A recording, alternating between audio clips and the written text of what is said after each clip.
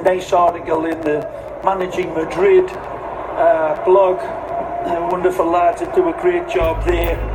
And worth reading about that man there. Karim Benzema needs to rest, and the numbers reveal why.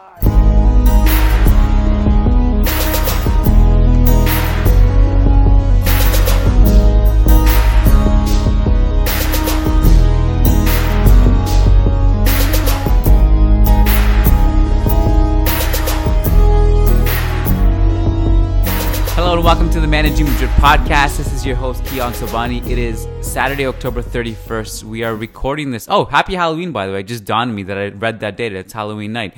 Welcome, everyone, to the show. We are recording this just before noon Eastern on the backs of Real Madrid's 4-1 win over Huesca. And it was a bit of an early kickoff. To be fair, maybe not that early. We've had like matinees in Madrid where it's like noon local time, and we drag ourselves the East Coast, and especially if you're on the West Coast, like of the Western Hemisphere, it's really a bloodbath to get to the game if it's like noon o'clock Madrid time. But it wasn't so bad. But I did feel like there was a certain sluggishness in that first half performance, which I'm sure we'll get to. Joining me to dissect a very fun win, it turns out, is Matt Wiltsey. Matt, how you doing? Hey, Kiyan. I just want to say this real quick before we get into it, because I've been meaning to say this to you. I love the way you say October. It is so Canadian. It's so funny. What? I don't know how you say. You have such a Canadian accent. I never really noticed it until you say October. It's so funny. How do you say? Just October. What do I say? Say it. You're like, October. Oh, I say October? October? Yeah, I don't know. Like the beginning of how you say it is different. I don't know. I'm usually not... People don't give me compliments for my accent ever. It's not like... It's like a mishmash of Persian, Canadian. It's not like you're traditionally... Like there's like always like ideals. There's like the nice British accent or the Australian accent that people love. I don't have any of that. I just have this Persian, Canadian, East Coast thing. But thank you. That's the first time I've been complimented on my accent, probably.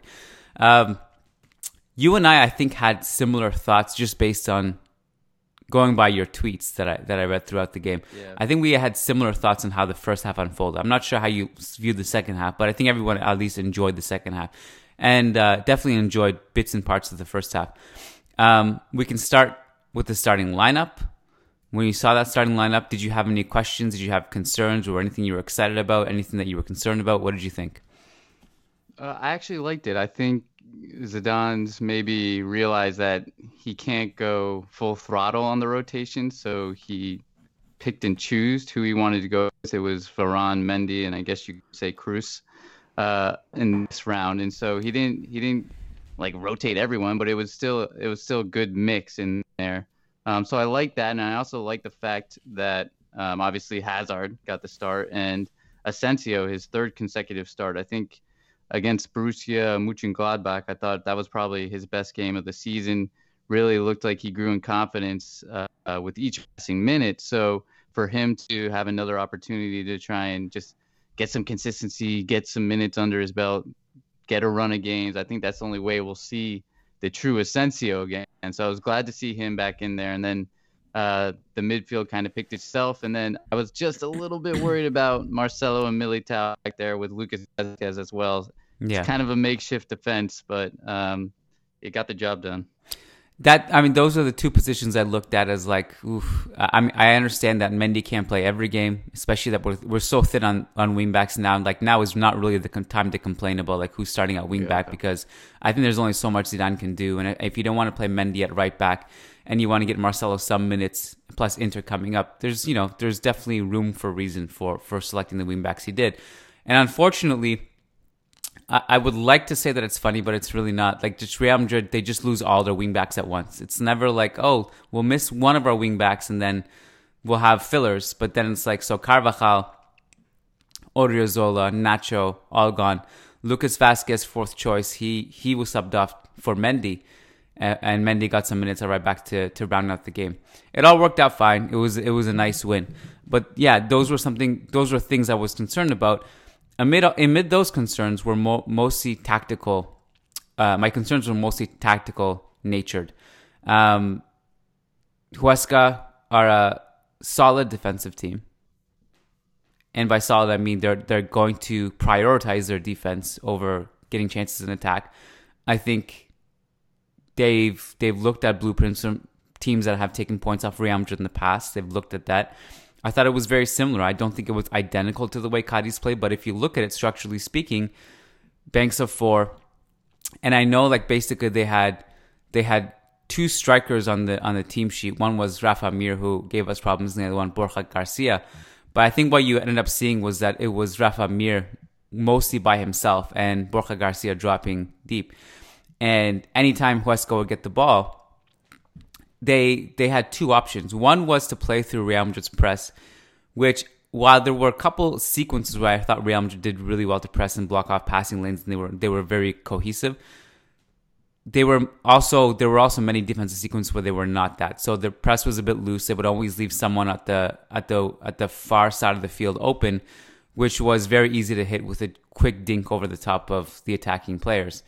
And so once they would get the ball there, they could either bring the ball upfield in space, or they would do this thing where they would launch a long ball over the top between Varane and Militao and get Rafa Mir the ball there. They had one in the first half where Real Madrid were a bit lucky that the ball was like almost barely overhit to Rafa Mir. Rafa Mir couldn't get on the end of the ball, and Courtois swept through. And then there were a couple of times where Marcelo was beat, Militao would come over to cover, and he did it good on a couple of times. So one time, even though he came over, he was just beaten for pace, and Rafa Mir got him behind and had a shot from a very acute angle, low probable scoring chance, but it was there nonetheless. And then we also saw a couple more instances. One of them was a miss by Sergio Gomez, where Marcelo's just looking at him and he's just jogging and looking at him and he doesn't get back. We got lucky there. And then another chance actually resulted in a goal, which we'll get to. So those are my things. And as always, when Real Madrid play against low blocks, there's always this concern of like, what is the game plan here? So what did you think was the game plan heading into this offensively? Well, you pointed out that Huesca kind of took the tactical blueprint from other La Liga sides that have played against us this season, notably Cadiz, and had success. And because I was reading Jose Perez's preview of Huesca before the match, and I was thinking about he talked about how they play a little bit more expansive football. That's what they use to get out of the second division. They don't. I was thinking, oh, all right, so they're maybe not be so tightly wound defensively. We'll have a little bit more space in transition. We can take advantage of that. It won't be another low deep block, but no, that wasn't the case. They took the blueprint from other teams for the most part. I mean, I think to the point you made earlier, Keon, they were able to play through our press pretty well, and I think that's down to the fact that they are a good on-the-ball team and are comfortable in possession, but they did play for the most part in a low, deep block. And the thing that I find frustrating is that you ask about the game plan. There really isn't a game plan, and Zidane knows now, the players know that this is what we're gonna face against 90% of the teams in La Liga, and they know that Real Madrid struggle against block, and so all the more reason to implement this. And I think that, I mean, yes, granted, it's always going to be difficult to break that down when you're playing a professional against a professional team where basically they have 8, 9, sometimes even 10 guys outside their 18 or on top of their 18. That's always going to be difficult to break down. But I don't think from the Real Madrid perspective, I think we can all agree in that first half, there just wasn't enough movement. Again, in the final third, how many times did we talk about? There wasn't, the ball circulation just felt slow. It felt methodical. There was no 1-2s in the field to try and break a team down. Just nobody taking on their wide man, their wide fullback. And so that's where you get frustrated, is because we again weren't creating any goal scoring opportunities. And yes, when you're playing against a low deep block, it can be frustrating, but you can do more. I felt like Real Madrid could do more to try and create opportunities. But ultimately it came down to Eden Hazard, a moment of individual brilliance. Just he kind of crept into the half space in between the lines and won the ball or got the ball, turned his man, and just unleashed a weak foot shot that was just a beautiful golazo. Great to see him off the start, but like you pointed out on Twitter and I pointed out on Twitter, you can't rely on that game in and game out. We're gonna see this so much, and yes, you need it from time to time, the individual brilliance, but you can't rely on that. So I think this is a really interesting discussion, because I think when you when you talk about Real Madrid and how they're because it's not a unique thing. They face something like this a lot this season. We'll just focus on this season. And they will continue to face a team like this all season. And what I saw today is, when you said they could have done more, and yes, it's difficult, but they could have done more. I agree with that. I think they could have done more. So, and sometimes it's not just about doing more; it's about doing things differently. So, I think it was you that mentioned the 1-2s. We didn't see any of that. Like for example, Rodrigo is really good at those pass and move sequences where he passes the ball vertically and then sprints into space. Fede Valverde is great at that too, and Fede actually had some good moments in this game. But I think one of the things that makes it easier for teams to defend Real Madrid is that today's the prime example. Before minute 40, when Hazard scored, it was very just U-shaped possession.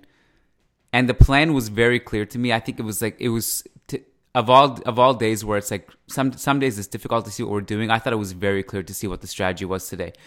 It was swing the ball around, not quickly, just take your time doing it, because a lot of teams will break low box by really, really quick switching. Barcelona does that. Manchester City does that. Barcelona, I know are not in a great state, but watch that game against Ferencváros where they went 5-1. That's what they were facing, and it was like very, very quick. Suck defenders in, quick switch.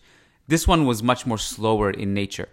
So they would swing the ball around, and anytime it was the wing backs who would cross. Not necessarily the wingers, they would cross, but if Lucas Vazquez or Marcelo got the ball in a diagonal position, they would cross and everyone was ready to run into the box. Now, at least Sergio Ramos, who was doing this early in the first half, he was sprinting to the box quickly. And what's interesting is that the fourth goal that Real Madrid scored, which was one of Benzema's goals, I actually really like that goal, but no play encapsulates it better than that one, because that's where it worked. So when you see Benzema release it to Marcelo, and Marcelo has the ball at that position, immediately see Rodrigo and Benzema click into gear. They know the ball is coming at the far post. They sprint there. Rodrigo knocks it back to Benzema.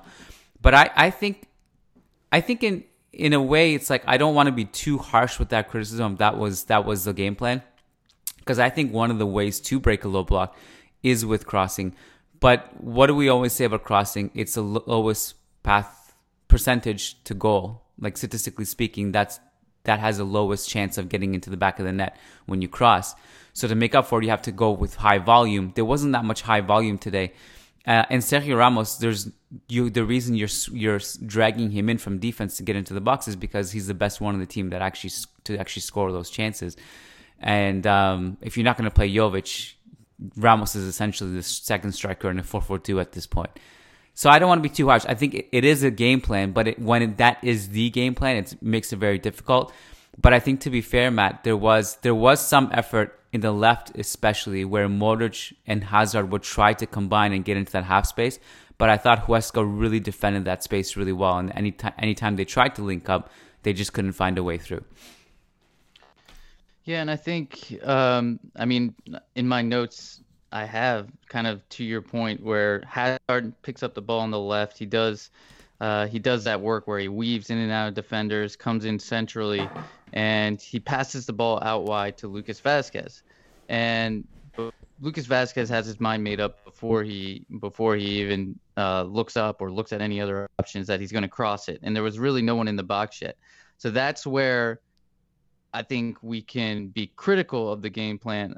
If there's no one in the box yet, if there's no one making the run, then recycle possession, keep it moving. To your point, do a 1-2, find central options. Sometimes I think the wingbacks, both Marcelo and Lucas Vazquez, just whipped it in when it wasn't really on, and maybe it would have been better for us to try something a little bit different. So So I think we could have improved in that aspect. And just with the first half overall, I mean, I look at my notes and I look at how many poor, just sloppy giveaways there were. Asensio had one, Marcelo had one. It was just like forced passes and Mm. trying to play vertical, but nothing was really on, and they were just forcing it and easy sloppy giveaways. And I think that was kind of um, something we've seen a lot of recently, especially in the first half. It's been taking us a while to get going. I was thinking to myself in this game, the first 10 minutes blew by, and I was just like, wow, we literally haven't done. There's nothing, nothing being produced in the final third. I can't think of one good sequence of passing or anything like that. It's just the 10 minutes have flown by and nothing's happened. So it was tough to watch from that perspective. I think we've been through I feel like how many of these first halves have we been through this season? 1, 2, including this one, 3. What was the? I guess you could argue the Mönchengladbach one. Yeah, I was just about to say it that, was yeah. better, but it wasn't where they need Yeah. to be. So that's 4.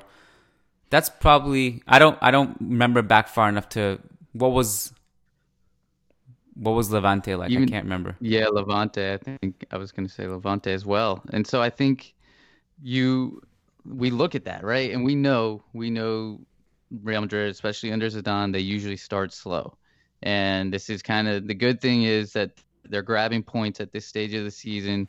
They're getting results for the most part, and just kind of grinding through that early season where they never looked that good. But I think it's still fair for us to be critical and say, look, how many times does this have to happen? How many first halves like this until Real Madrid start to click or start to correct things? I mean, we know they analyze the tape. We know they're talking about it ad nauseum. They're looking at this. They're looking to develop patterns of play, but we haven't seen it happen. And yes, I think part of it's on Zidane, of course, but I also think part of it's on the players. Like there has to be in-game recognition, and these are mature enough. Obviously, the best of the best at Real Madrid, they should be able to recognize in-game what needs to change to try to break down these deep blocks. So I think this also brings into the superstar discussion because, we often joke like, why do we need Mbappe to score against Huesca or Cadiz or whoever? How come the opponent doesn't need Mbappe to score against us? That goal that Hazard scored, well, that's where the Mbappe comes in, right? Obviously, Mbappe comes in many, many different ways because he's Kylian Mbappe, he's a superstar. But that goal that Hazard scored came out of nowhere. It was a beautiful touch, the way he turned, got the defender out of the picture, and just completely slingshotted it with his left foot. All brilliant, right? We all agree that it was an individually brilliant play. It was a golazo. That's what changed the game. And so while we joke about like, why do we need this player? Well, for moments like that, basically, because after that, to me, there was a before and after in this game. And it was the Hazard goal was the before and after. Because after the Hazard goal, everything changed. And so having a player like that, to me, Matt, this actually felt especially when you look at the final result and it's 4-1, it finally felt like Real Madrid. Like it's like, oh yeah, this is what it's supposed to be like. This is supposed to be Real Madrid racking up goals against a poor team. And this is what we're supposed to be seeing week in, week out. The reason we don't is because, while the firepower has obviously gradually decreased, actually in this case, overnight decrease with Ronaldo leaving. So you lose that. And even with Ronaldo there, you already had some offensive issues. And so when he left, the whole life got sucked out of the attack. So now you're dealing with that, plus you're dealing with all these stubborn defensive lines. So having a player like that obviously helps. So when you said earlier, Matt, that you don't want to rely on this game to game, I think if this is going to be what Real Madrid is going to be like game to game, you actually do need to have that game to game. Like you need something like that every game. And obviously we all hope this is a turning corner for Hazard because he had a great game. He also had he was integral in the build up to Fede Valverde's goal too. He started that attack. And so moment of individual brilliance like that is something that Real Madrid haven't had enough of, right? Yeah, no, I agree with the fact that we need it. We absolutely need it, but I don't know that you can rely like from game to game. Is Hazard going to be able? Is that shot always going to go in? I don't know, but like I Yeah. absolutely think we need that moment of magic, that individual brilliance to kind of break the dam. I think that's what his goal did. It broke the dam, and then once you have that first goal, it forces Huesca to open up a bit more because if they don't go after goal, then they're not getting anything from this match. So it forces them to come out of their shell a little bit, take a little bit more risk, and open the game up. And that's exactly what happened. And Real Madrid, sure enough, quickly thereafter got the second goal with Benzema, and it was a Lucas Vasquez cross. So we talked about that game plan, and it did. I mean, that in fairness, that game plan did produce some results. If you look back, um, Marcelo had that cross to Sergio Ramos in like the Yeah. 20th minute or so, and Ramos nearly scored from that header. And then obviously Lucas Vasquez crossed to Benzema in the first half to make it 2-0, and then Marcelo's cross in the final stages of the game that Rodrigo headed to Benzema for the fourth goal. So it did produce results. We can't deny that. I mean, we have to give credit where it's due there. But I do think that Hazard's goal was absolutely 110% the turning point in this match. I mean, that we needed that. We needed a pick me up. We needed something to just like give the team a confidence boost, because when you keep facing this and you keep getting denied by these stubborn defenses, it does have to be a little bit of a psychological barrier as well. And so I think if Real Madrid can prioritize getting those early goals against, or not necessarily early goals, but first half goals, the go-ahead goals against deep blocks, and that will make a huge difference in allowing them to go on and kind of break away and win those games by a larger margin. There was, I think the first chance that we had, if I'm not mistaken, was when Modric dinks it over the top to Hazard, and Hazard tries to kind of flick it over in the 14th minute, and it goes just like on top of the net, basically. I think he had time to control it and bring it down, and actually maybe control it and take a couple extra touches, but he went first time.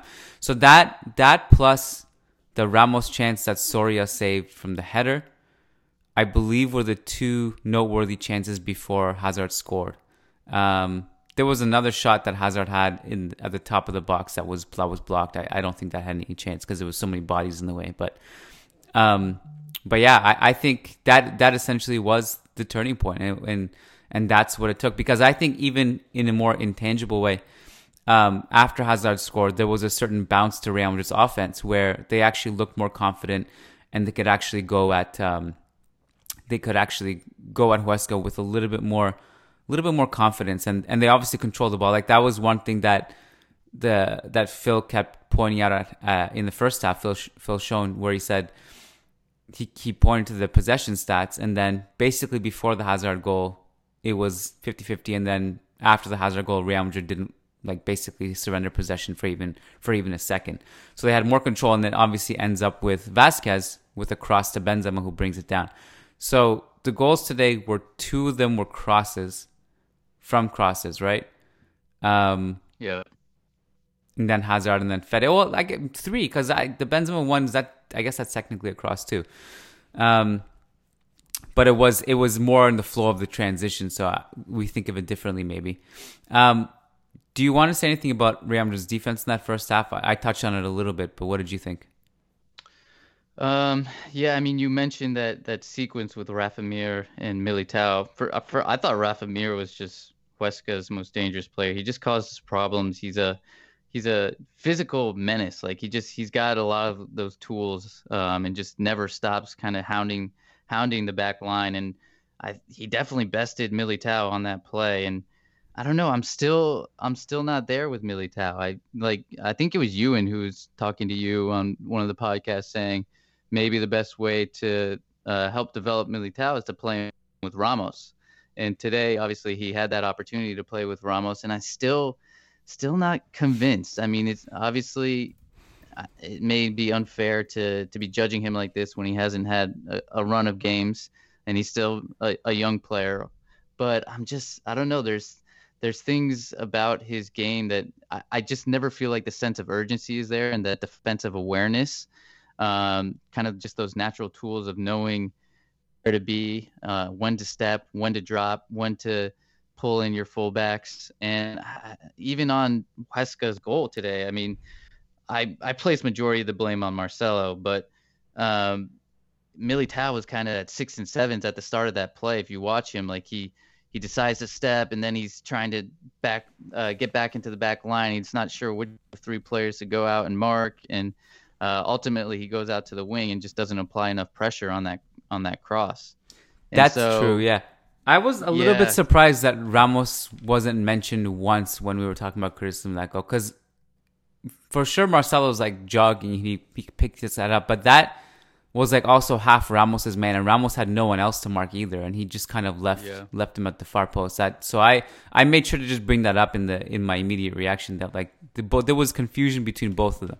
And how come Marcelo didn't talk to each other? That's the other thing. If I'm Marcelo and I know I'm not going to be able to get there in time because he reacted way too late. If you watch him on that play before the ball even gets out to the wing, he's walking, and he's not trying. Like, if I'm a fullback, I'm trying to get back into position, turn my hips so that I'm facing the opposition goal and in line with Sergio Ramos, and he's just walking. Like, he's not even. There's no urgency to his play. But if I do realize if there's an oh shit moment and Sergio Ramos doesn't see that guy behind him, or just isn't aware that the ball is going there, I'd be screaming at him like, Sergio, like behind you. And you didn't see any of that. Like, I felt like there was no recognition from either of them. I have those concerns with Militao now too, a little bit. I mean, look, I had this concern. The thing with Marcelo is that, like, you know, we can. What year is he in with Real Madrid? He joined 2000. I think it's 7? Yeah, I think so. Whatever it is. So 13. He, like, I remember writing a huge article for 442 about maybe 2.5, maybe 3 years ago now, and it was just going over all of his defensive deficiencies. And it was like, even at that time, there was a narrative of like, you know, he can improve. This is skewed. This is like, you know, this is now, he's 32, and this is just who he is. This is who he's been almost his whole career. And then people will like look at some isolated plays like Clasico, where he put a tackle and Messi in the box, and just be like, see, like, you know, he can do when he wants. It's like that. You can't look at outliers like that. You kind of have to look at everything. This is just when he has a man at the far post or somebody in behind him, he's not, generally speaking, for the majority of his career, he's not going to sprint and try to get back. And sometimes he does, but he's so out of position, it's not even close. And that puts a lot of onus on somebody like Militao to be extra sharp. And that's part of the reason why, like, when we talk about all-time defensive rankings among central defenders, that to me is Ramos's almost biggest legacy, is that he played with Marcelo almost his whole career, and he had to defend that half space, he has to cover for him, and he had to do all of that. Whereas we compare him to other people like Nesta, Cannavaro, Maldini, all greats. They all had each other basically to like, and defensive Italian tactics and stuff. So a little bit of a digression here, but I think with Marcelo, I'm obviously more confident with Mendy there at this point. But what did you think about Marcelo's offense? Let's maybe go to that direction. Well, I was kind of looking at the statistics after the game, and I was surprised at how involved Marcelo was. He had the most touches of anyone on the field, just behind Luka Modric. Marcelo had 101 touches, Modric had 107, and so that surprised me. He had 2 key passes, and then in terms of crosses, which probably doesn't surprise anyone, he had the most with 5. So he was certainly involved, and maybe involved more than I remember or wanted to give him credit for. So I think on the offensive end, he was probably okay. I just didn't think, I I don't know. I just didn't think he was as impactful, but maybe I'm just always reverting back to kind of peak Marcelo and comparing him to that. And so that's why maybe I'm not giving him as much credit as he deserves on the offensive end. I don't know. What was your take? No, I think I don't think he was that great offensively. I think that some of the numbers will skew it a little bit. It's not to take away from his key passes. His two key passes, one of them was the Ramos header, which we mentioned which was a really great cross. Yeah. And then outside of the key pass, obviously he was the one who crossed to Rodrigo. So I would say his crossing was good. I don't know if anything else necessarily was. Yeah. So I think we'll eventually get into Ferland Mendy discussion too, because he played right back because of necessity, and I thought that was even interesting to talk about too. But I also think with kind of the way this game played out, Benzema played the entire 90, which again, like if you're not going to rest him in a game like this one, you're going to rest him. And if you look at the subs that Zidane made, Rodrigo, Isco, and Vinicius all come on in this like the most ideal time that any fast attacking player would love to come on in this position. The game, you're up, there's no pressure, and the team is chasing, so there's a bunch of space. I mean, you saw that with Vinicius' first touch. It was like he has a bunch of space. He does really well to kind of push the defender off him, and then he cuts it back to Benzema. And then Rodrigo also had an assist. I thought this would have been a good like Jovic stat padding potential, like confidence boosting stat padding game. I would have liked to have seen that instead of seeing Benzema score another goal at the end. But what do I know? No, I'm with you. But hey, at least Casemiro got some rest, so that was one positive. He's finally getting some rest.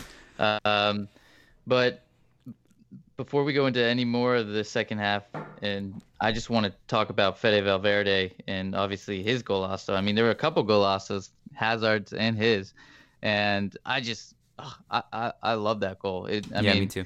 Perfect touch to set himself up, and then it looked like it was still bobbling a little bit, and he nailed it. Had kind of like almost on with a bit with his outside of the foot, and just into the bottom corner. Perfect goal. I feel like we see all those goals kind of in training, those training clips, but they never come to fruition in the match. Finally it came to fruition in the match. And so, yeah, I just thought overall another standout performance from Fede, and he's been really, really good to start this season. Probably, I think for me, he's probably been our best player to start the season. I think he's been fantastic, and he just provides so much energy and intensity from midfield. And if I put it on Twitter, and you commented on it, it is if he can add goals like that to his portfolio. Obviously now back-to-back goals in La Liga, and he produced some good offensive display against Mönchengladbach. But if he can add goals to his profile, maybe 10 goals a season, then man, this kid's set for being one of the top midfielders in the world.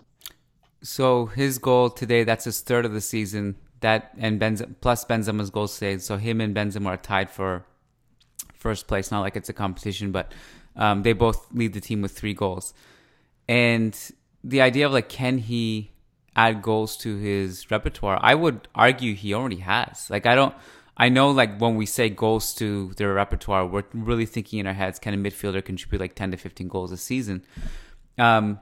So maybe we haven't. It is premature to say it in that sense because he hasn't achieved that yet. But I think it's amazing how far he's come. I remember writing back in October of last year, almost a year ago to the day, October 17th. I was writing about his game against Granada, where he was one of the best players on the field. And there was this whole thing just before that when he went on international break, where he was talking about how Zidane was working with him because one of his flaws is that when he gets into the box, he tends to shoot at the keeper because he not only does that he was not only doing that in games, but he was also doing it in training. He was shooting at the keeper, just like really like right into the keeper's arms. And so Zidane would tell him, I want you to arrive in the penalty box constantly, but I want you to improve your shooting. And so you've seen the arrival part constantly, right? He's always making runs into the box. I think when you look at his finish today, you look at his finish in other games, he had a disallowed goal against Shakhtar, which would have been 4 goals, his 4th goal. And that was disallowed through no fault of his own. It was because the goalkeeper's line of sight was broken. His finishing to me doesn't look like a wild swing by any means, or like he really, like there's a placement to it. I think he actually can become a valuable goal scorer, because anytime he's gotten in a goal scoring position the last few months, I felt pretty confident about him converting those chances. Yeah, I forgot about the Shakhtar. That's a good point. He would have been at 4 goals. So yeah, no, he's got a rocket of a shot, but he's also shown against Eibar last season that he can put it away like Cruz, in a Cruz-like finish as well. So he's got the tools. He's definitely got the tools, and I'm so excited about the player he's become and just how quickly he's developed, and hopefully this year he can consistently keep up this form. He mentioned, I guess it was earlier this season, a month or so ago, that he didn't do the things he needed to do during lockdown, to the things that Real Madrid players should be doing in order to come back in the best form possible. And so it seems like that maybe an awakening for him. And so hopefully he can kick on for the whole season this year and show that there's no form drop off. I mean, it's been really impressive how he started the season. Well, he was obviously good offensively in ways we kind of already discussed, but I also thought he was really good defensively too. I thought in the first half he was the best presser on the team, and it looked like he was a bit frustrated with times where the rest of the team wasn't in sync. He won the ball in midfield. He won the ball in the final third. There were times where Lucas Vazquez would whether it be on the right or the left, because there was one time where Lucas Vazquez was actually on the left, and Fede came over to cover for that slot too. So he was really good defensively too. All right. So where do you want to go from here? Maybe touch on a couple more player performances. One person I want to get your thoughts on is Asensio. Like I said earlier, I thought he had a good game against Borussia Mönchengladbach, but today, I don't know. I think it was a bit inconsistent from him. I didn't think he had some poor giveaways in the first half. Just never felt like he got it going like he did in Germany in the midweek. And I was hoping he could build off of that. But today, for me, it wasn't really there. I didn't really see anything noteworthy. That's pretty much what I have. I thought he was a little bit too quiet today. He was a little bit too slow on the ball, especially early on. He lost it. He was fluid enough where he would go over to the left a little bit, get some crosses in from there, but he didn't have any noteworthy moments. And so I don't have many notes on him because I thought he was just too quiet.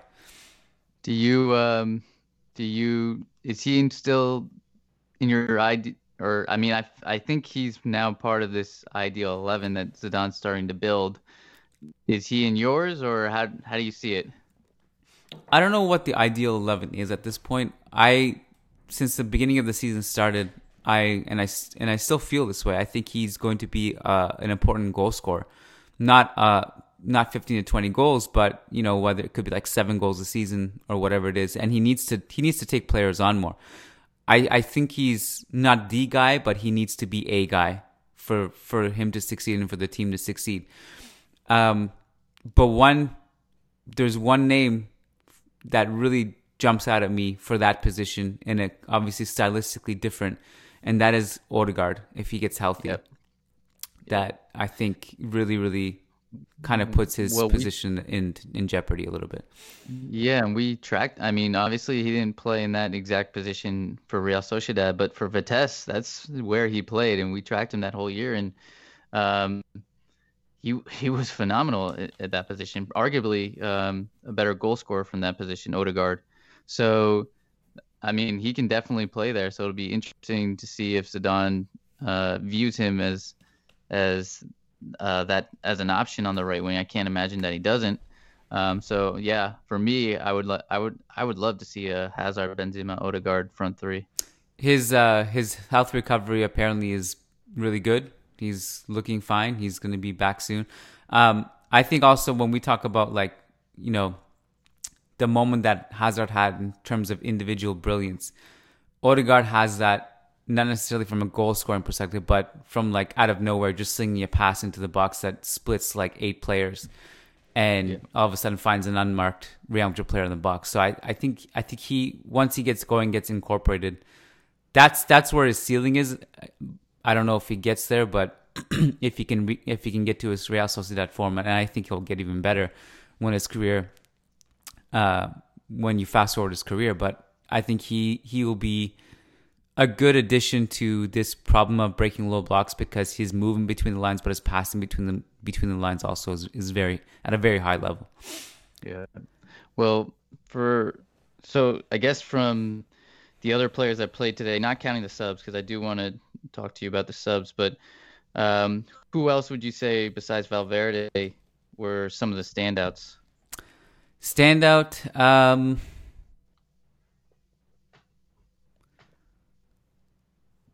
I don't know if anyone jumps out at me actually for a standout, because to me the standouts were basically Benzema, Fede, Hazard, those three.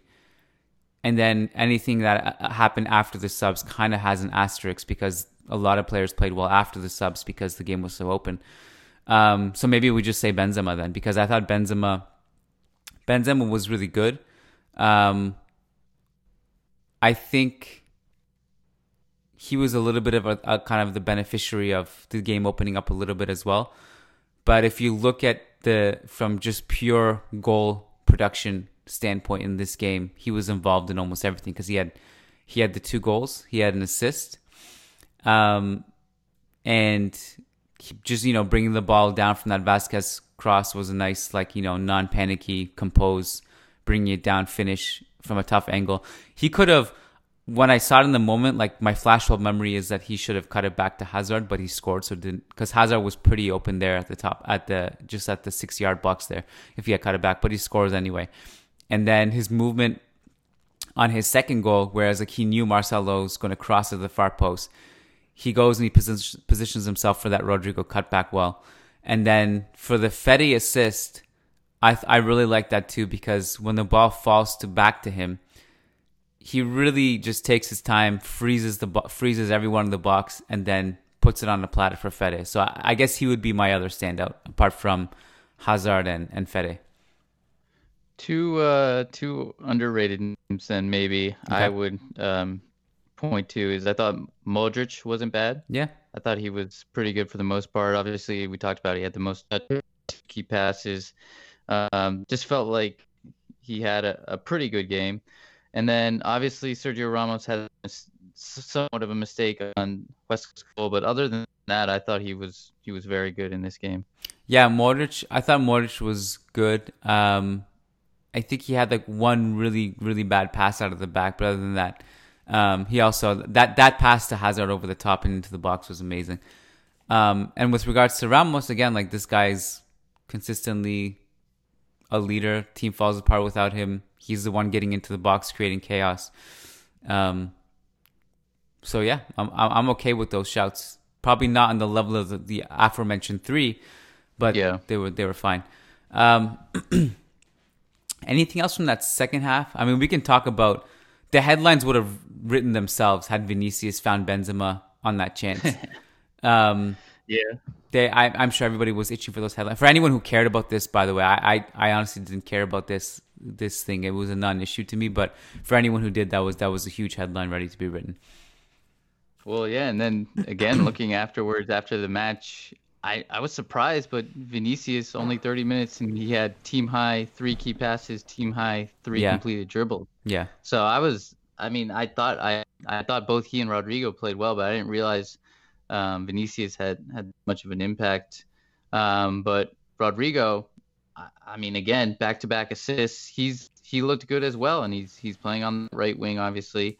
Had the assist against Barcelona.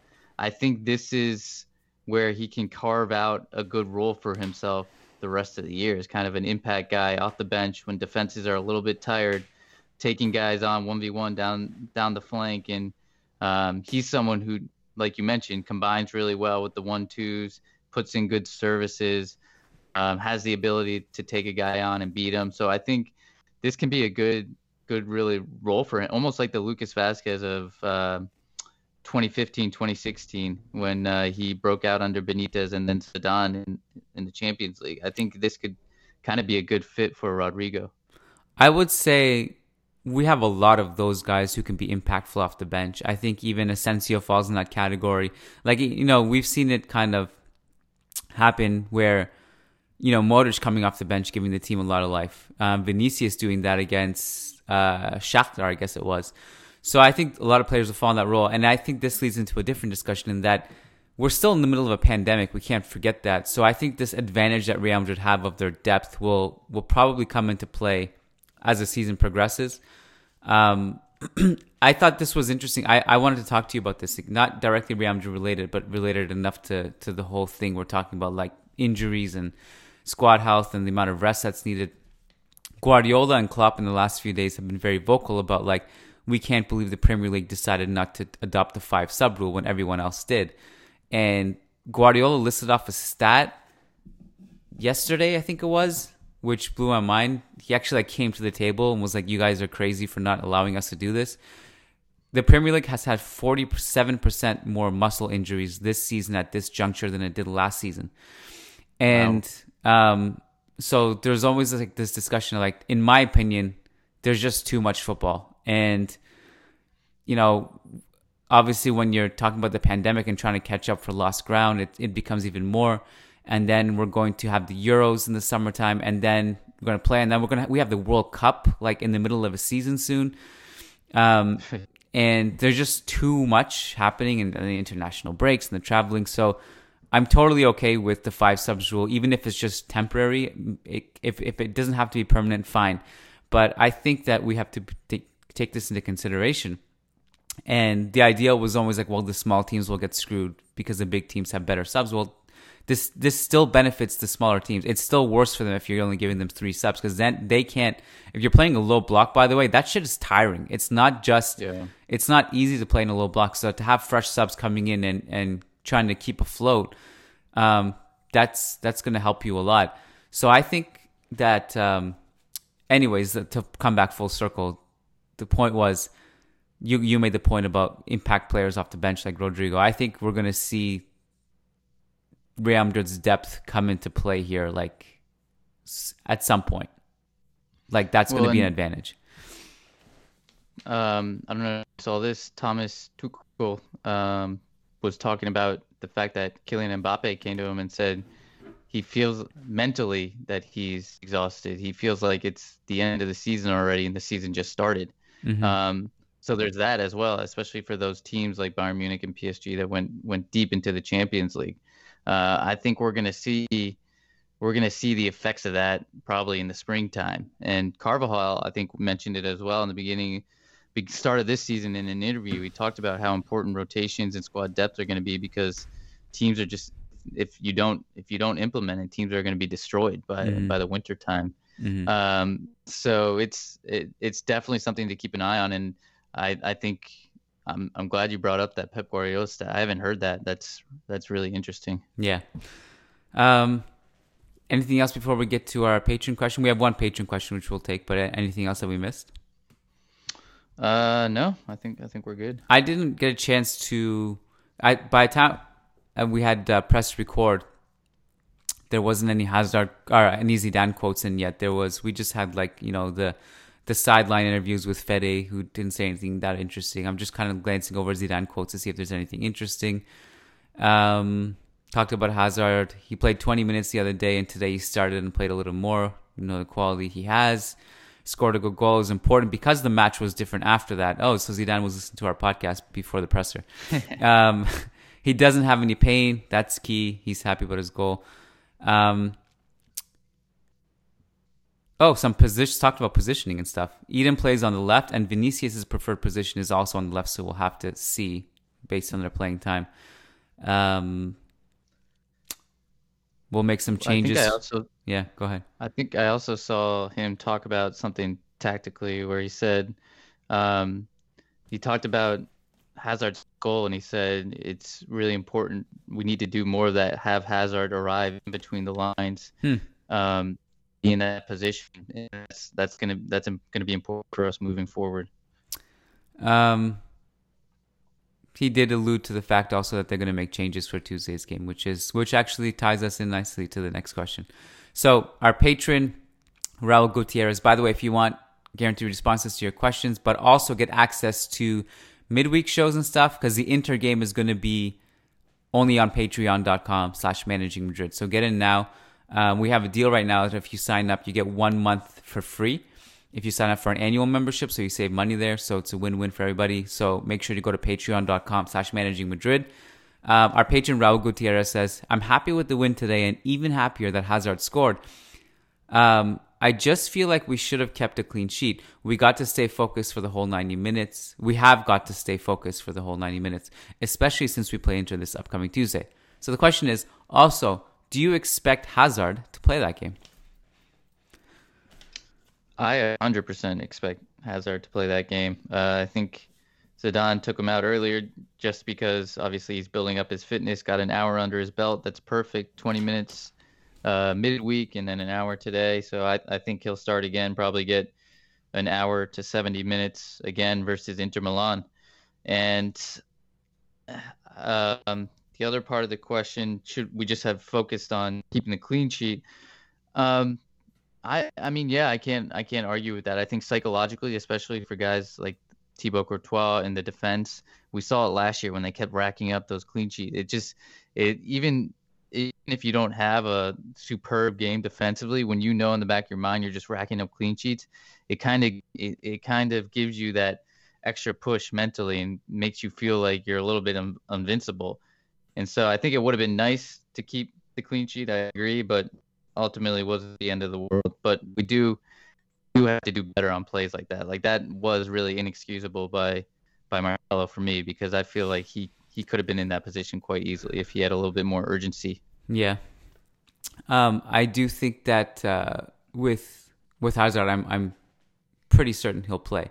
I mean, this is a huge game. It's not even huge. Just that it's Inter. It's just like this is actually not season on the line de facto. Like you're out if you lose, but you might as well. I don't know. Actually, this group is so weird that who knows. But everyone's like literally on 0 points. It's like Shakhtar has 4 points. I think that's the one who's pulling away at this point. But you really need to win. So. I know Ewan rolled his eyes that Zidane called this Huesca game a final, and then went on to bench some key players. But I think this one is like really all hands on deck. You really don't want to be in position if you lose to Inter and then you're looking at 1 point after 3 games. That's a really really tough place to be in. So, yeah. This is a final in a huge sense. I think especially since it's I just add, especially since it's obviously it's different without fans, but you always have to pick up your points at home. And so obviously losing to Shakhtar Donetsk at home, we're going to have to make up ground there, but you can't then lose to Inter too, or even draw. So hopefully we pick up all 3 points. Yep. So we have Inter on Tuesday. And our loan tracker is usually Tuesdays, so Matt and I will have to do some talking off air. So how we're going to juggle that, and then I guess we'll be back then. So I don't know if there's going to be a Femenino podcast. I'm not sure if there's a Castilla Corner podcast. Castilla's game got postponed because there's a bunch of Castilla Corners who have been tested positive for COVID-19. So I think the same thing happened to the women's team too. Oh, really? Okay. I think so. Okay. Yeah, I think I saw that on the website. So let's hope that everybody recovers quickly and swiftly, and everyone's health is obviously the priority. So we hope everyone recovers. So I don't know if there's going to be any podcasts, but there may be. I can't speak for Castilla Corner and the Las Bancas crew, so they may still put something out. I'm not sure. But I just checked real quick. The Femenino game was postponed because Levante, the team there's that's right. Yes, play reported positive COVID-19 case. Yeah. So we'll be back at the very latest. We'll be back Tuesday, possibly Monday if we decide to do a Lone Tracker Monday night. We'll see. We'll do patron shoutouts before we wrap it up. So shout out to our $10 plus patrons who get a specific shout out on the podcast. Brennan Alvarez, G Wolf 94, S.A. Davisito, Willie Reed, Way Paring, Tyler Simon, Tyler Dixon, Tobias Arroyo Botcher, Tahmid Kalam, Sujai Wani, Sumanchu Singh, Shabaz Sharapov, Santos Solorzano, Said Mahad, Sad Omar,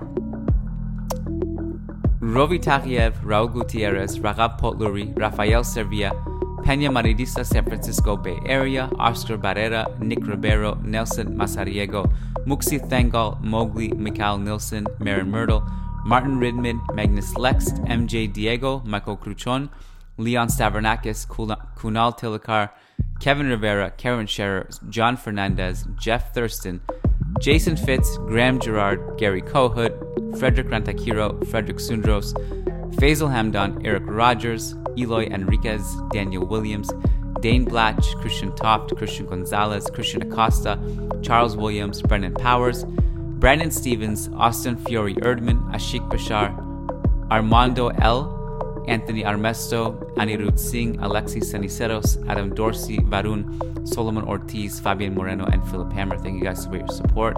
We really appreciate you. Matt Wiltsey, thank you for joining the show. We'll chat soon on the Lone Tracker. And Hala Marid. Hala Marid.